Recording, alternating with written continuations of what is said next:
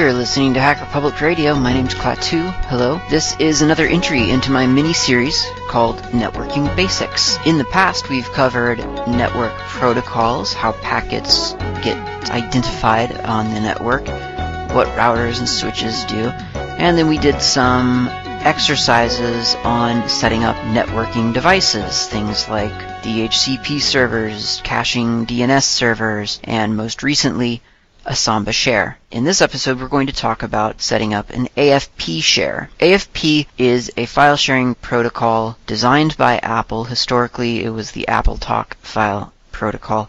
Now it is simply the Apple file protocol. It is an ugly, ugly thing that I hope you never have to deal with. However, I'm doing an episode on it because, well, I use it in the place that I work, so I happen to know a little something about it, so I might as well. It is, after all, a networking protocol, so it does qualify for the mini-series on networking basics. And there are lots and lots of catches to it. There are things that just don't work the way that they're supposed to work, at least from the Linux side of things. So it's really something that I guarantee you don't want to go down this path if you don't have to. However, it does have a couple of advantages, such as if all of your clients, all the client computers on your network are Mac OS X computers, then AFP is the default and certainly very, very native file sharing protocol. So there's a graphical, very easy kind of like if people need to do an internet search on how do I connect to my server, then it'll, all the screenshots will tell them exactly the right thing to do. So it is very sort of integrated into that operating system. So that's one advantage. Samba comes as a close second, however, because it's just 3 letters away, but they do have to explicitly type those 3 letters. So it's not quite as user-friendly as AFP. In the Mac OS X world, there's also a couple of conventions that are probably pretty foreign to Linux and Windows users. A lot of Mac users will literally identify very, very important information by color-coding file names or by giving folders different icons to denote that, yes, this is a vitally important folder. Do not, don't misplace it. They'll bring attention to it just by icons. A Samba share will not respect those icons, whereas the AFP protocol certainly will. It can get those fancy little icons just fine. So there are some things that AFP does for Mac users that kind of makes it a logical choice, and I say logical begrudgingly, but it does work on a Mac only network fairly well. But I'm warning you right now that if you go down the AFP path, you will regret it at some point. Maybe not all the time, but there will be times where you regret it. Some of those times will be when there is a Linux or a Windows computer on your network that wants to access those files. There is no way to do that natively on any other OS other than Mac OS X. There have been some third-party applications that have attempted to make that something that you could do, but as far as I know, none of those are actually maintained anymore, and certainly none of them are going to feel at all native on those other platforms. So it's not, even on Linux where Netatalk exists, there's no, as far as I know, no GUI front end to the AFP file share. You would still have to go in on the command line. So it's not going to feel at all integrated on either Linux or Windows, the way that Samba can kind of feel mostly integrated on all 3 platforms. AFP also, in proper Apple fashion, is ever-changing. They change the protocol all the time. They forget to tell people that they changed it, and so if there is anything happening, if there are frequent updates on your client machines, you might find that your AFP setup has ceased to work strangely. So the AFP reimplementation on Linux is called Netatalk, Netatalk, and it is, technically speaking, fairly simple to set up, but again, there are a lot of little catches that we're going to discover along the way. So I don't know if I'm getting it across to you clearly, but you probably want to avoid using this if at all possible. Sometimes it's not possible, so we'll talk about it. Again, installing it is pretty simple. Yum install Netatalk, or aptitude install Netatalk. On my previous episode on Samba, I was doing everything on a Red Hat or a Fedora server. On this one, I'm actually doing it on Debian. It just kind of worked out this way that a lot of my AFP file servers are PowerPC boxes, so Debian is kind of the only game in town. But that means that for this episode, if you're on something else, then you will need to adjust your paths accordingly for the config files. On Debian, however, you've got /etc/netatalk for most of the files, and there's an etc default netatalk as well, so be aware of that extra little file there. So if you go into the default folder, or wherever the netatalk configuration file itself is located, then you will find a really simple little configuration file that simply defines what runs when you say to start Netatalk. So open that up in a text editor or something and look at it, and you'll see that you can limit how many clients are connected.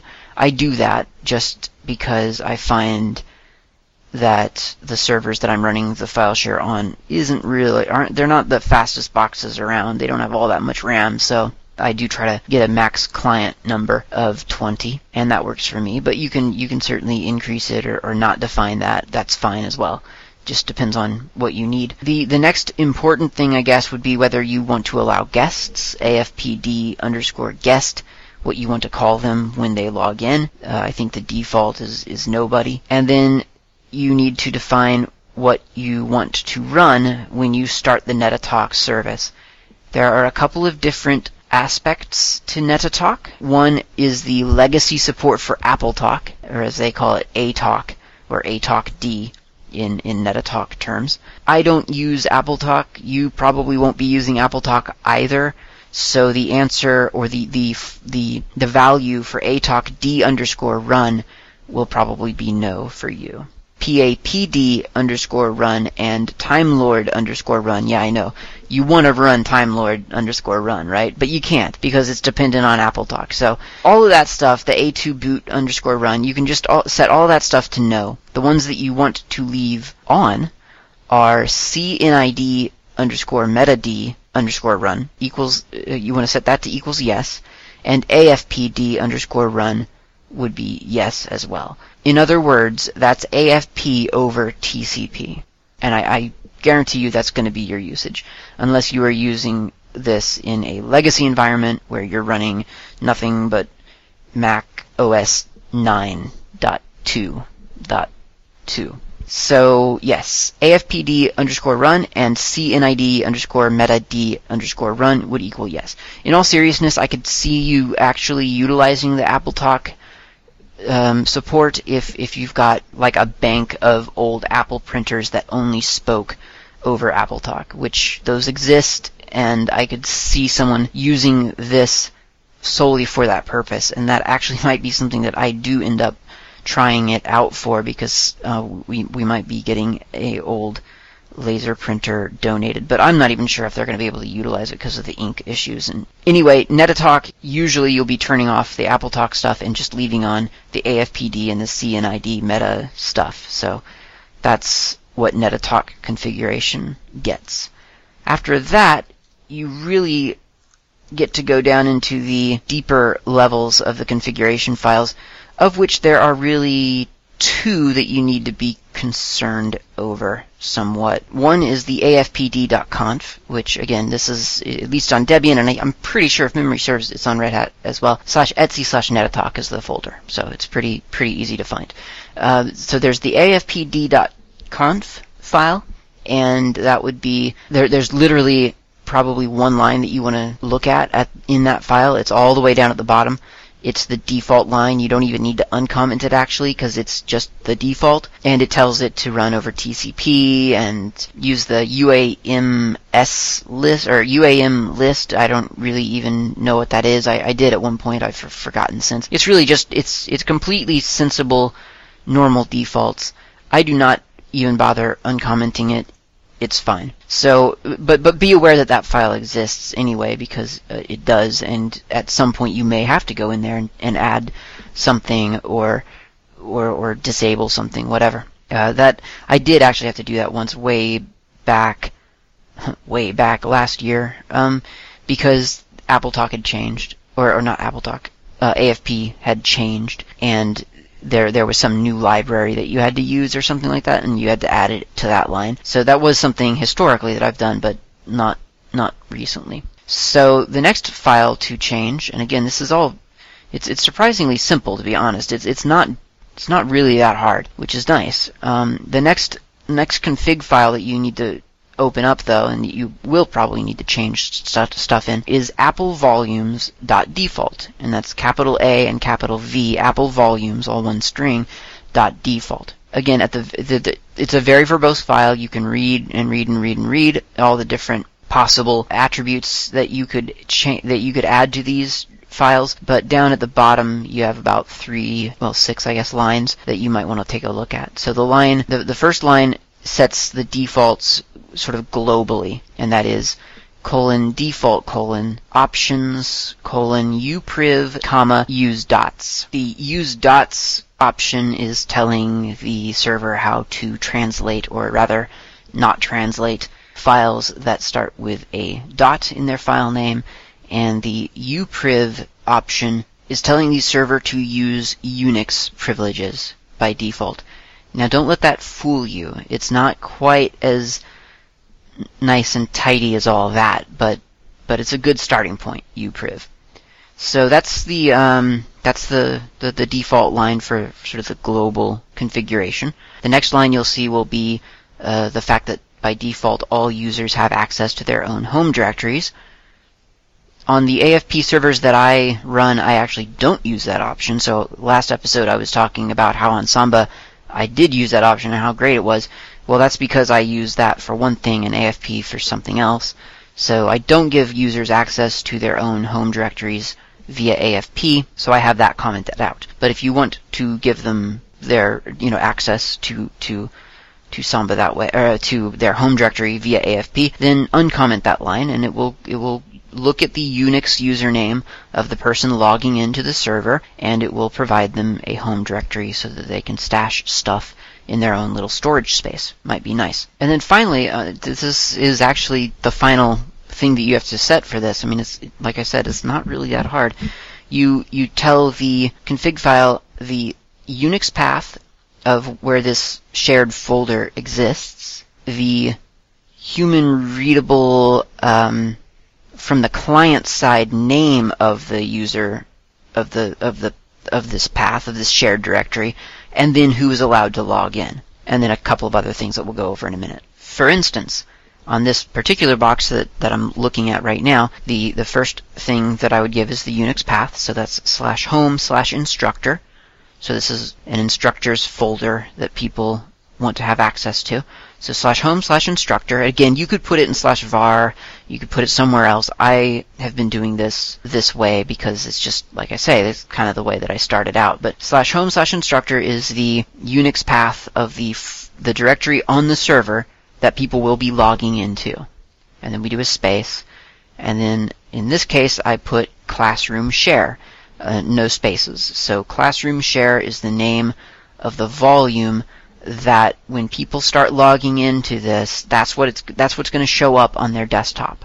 Or if they drag it into their dock for storage, for quick access later, when they roll over it, that's what it'll show up. It's not going to show /home/instructor. It'll show classroom share. So that's the client name of your volume, of the shared volume. And then we do space allow, ALLOW, colon, and then the name of the people that are allowed to log into this. Now again, this is all very flexible. You could be using a different authentication method, but if you're just doing it straight, sort of pure Unix kind of stuff, then what you would do is have a user on this server called cla2, and then you would add cla2 to this list of allowed users. So I have allow cla2, comma, students maybe, comma, instructor maybe, and so on. Unlike Samba, you do not have to set a specific password for these users. Their Unix password on your server will be the same as their, for their AFP password. So there's no special Samba password or AFP password command. It's just they exist on this server, Klaatu. Whatever his password is on the server, that's what he will use when he's logging in via AFP from the Mac that he shouldn't be using. Space options : upriv, use dots. That's actually just redundant.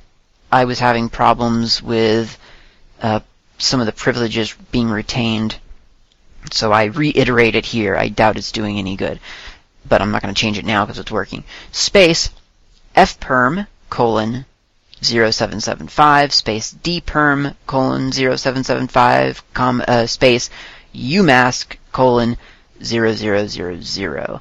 This is all very strange, and it's all related to a hack that just today it needed to be this way. Whether it's going to need to be that way the next release of the next OS 10, or even it could even just be an update. It could be a random OS update. It could break everything at any moment. So this is something that has changed a lot over the course of a mere 2 years. It's been different a couple of times, but here's what's happening. So the dperm is the default permission value for a directory that someone creates on this shared volume, in this file share. So I'm just setting it to a permission value.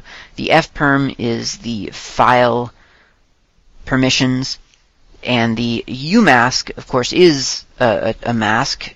Unlike what I was saying about Samba in the previous episode, umask is : 0000, meaning that it inherits 777.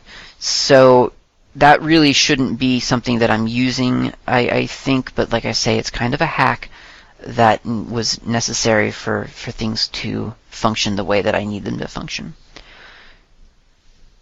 Either way, that's actually all you need to do to configure NetaTalk. So it's literally, at the most, 4 lines of work, which you have to admit is kind of nice. It's kind of, it could be a lot worse, right? So you just kind of look at afpd.conf in /etc/default/afpd.conf on Debian, and it might just be in /etc/netatalk on other systems. Look at that, make sure that there's no default that you need to change, and there probably isn't. It's been pretty good about just being the way that it needs to be for me. And then have a look at /etc/netatalk/applevolumes.default. Make sure that your defaults there are sane. You want options upriv to inherit all your Unix, or to utilize all your Unix privileges, and use dots because it works. And then whether or not you want their home directories to be visible. And then you define your shared sort of entities, meaning what they will see when they log in from their client machine. They don't obviously see the Unix path, but you define the Unix path for the server, and then you tell the server what they're going to see in their little menu option when they're logging in. And you set who's allowed to log in. You set any kind of other options that you want for that particular share, and you set any kind of permissions and creation masks that you want for that to work.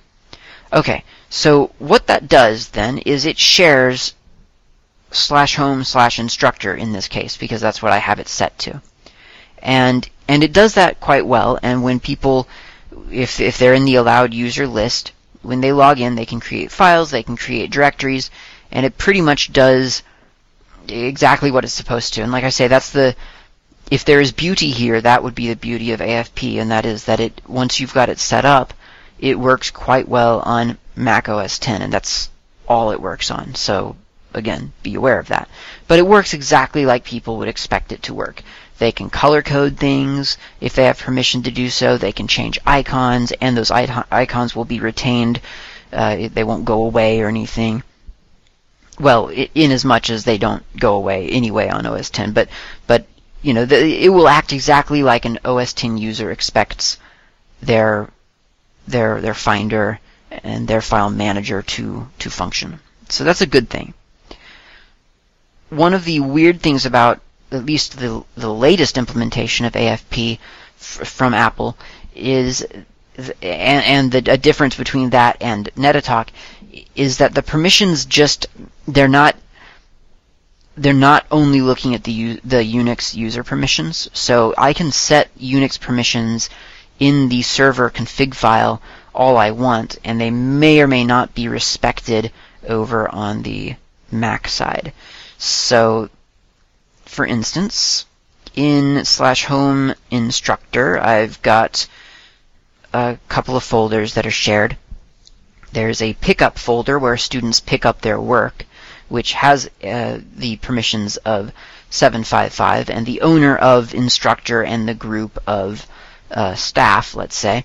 And then I've got a drop-off folder, which has the students being able to drop files into the folder but not get them back out. So this is obviously for homework assignments, for tests and quizzes, where you want the classroom, the student, to be able to give you a file but not go in and look at other people's work and cheat and stuff like that. So you would think you would set that to something like I don't know, 7, so that the instructor can do whatever they want, and then the group and the others would only have write and maybe execute permissions. So it'd be like the very uncommon, what would that be? Something like 733, something weird like that.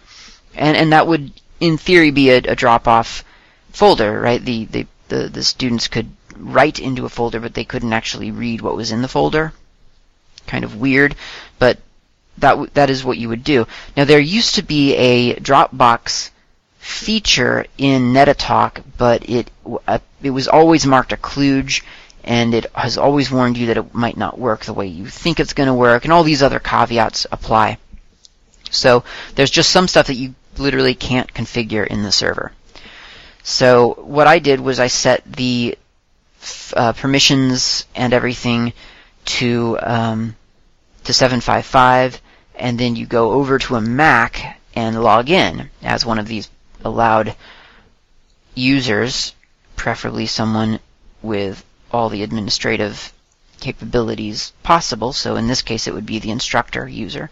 So you log in, again, you go to the Go menu, you connect to server, or you just hit Command K if you're a keyboard kind of person, and you log in as the instructor.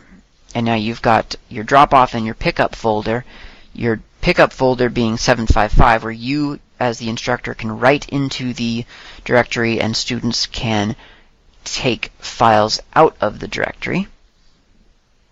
And then the drop-off folder, where students can drop their work, which really you only want them to be able to drop off the work.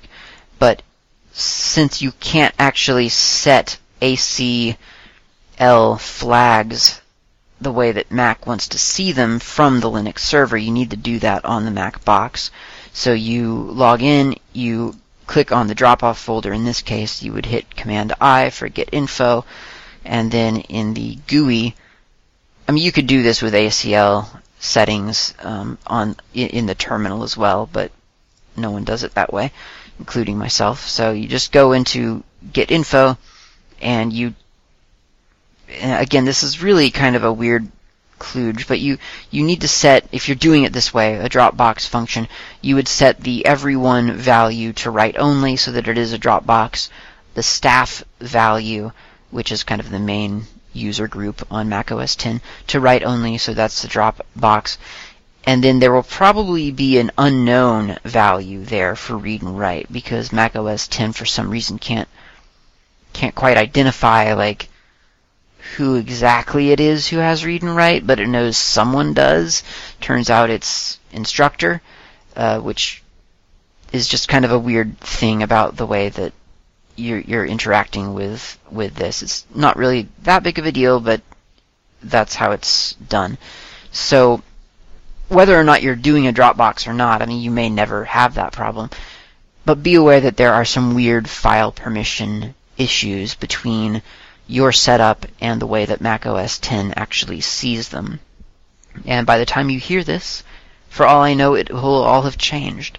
So just kind of be aware that unfortunately any tutorial online that you read about AFP is probably out of date, and this episode is probably included in that.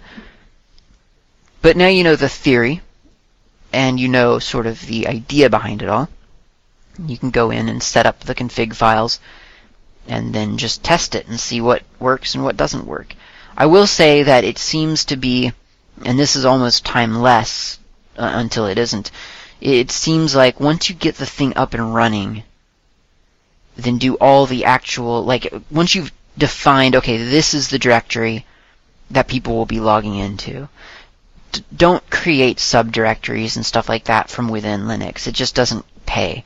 Go over to the Mac computer that is going to be managing that volume, log in, and do all of your kind of infrastructure work, and you're setting the file permissions and stuff like that from a Mac. It will work.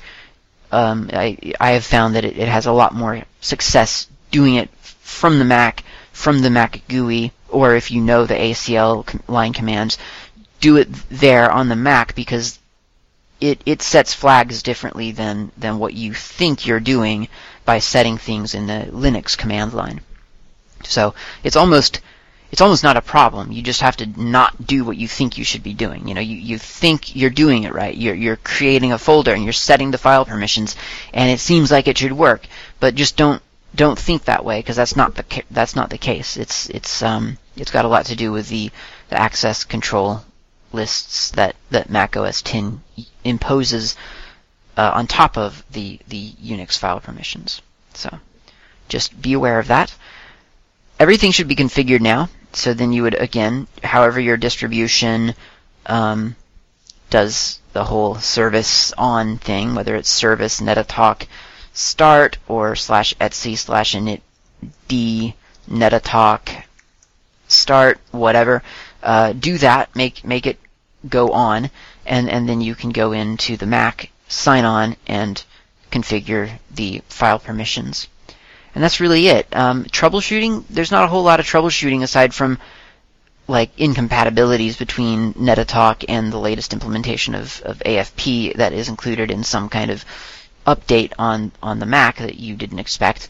But other than that, I have found that it pretty much works, except, again, make sure that your IP tables are allowing your netatalk or your AFP traffic.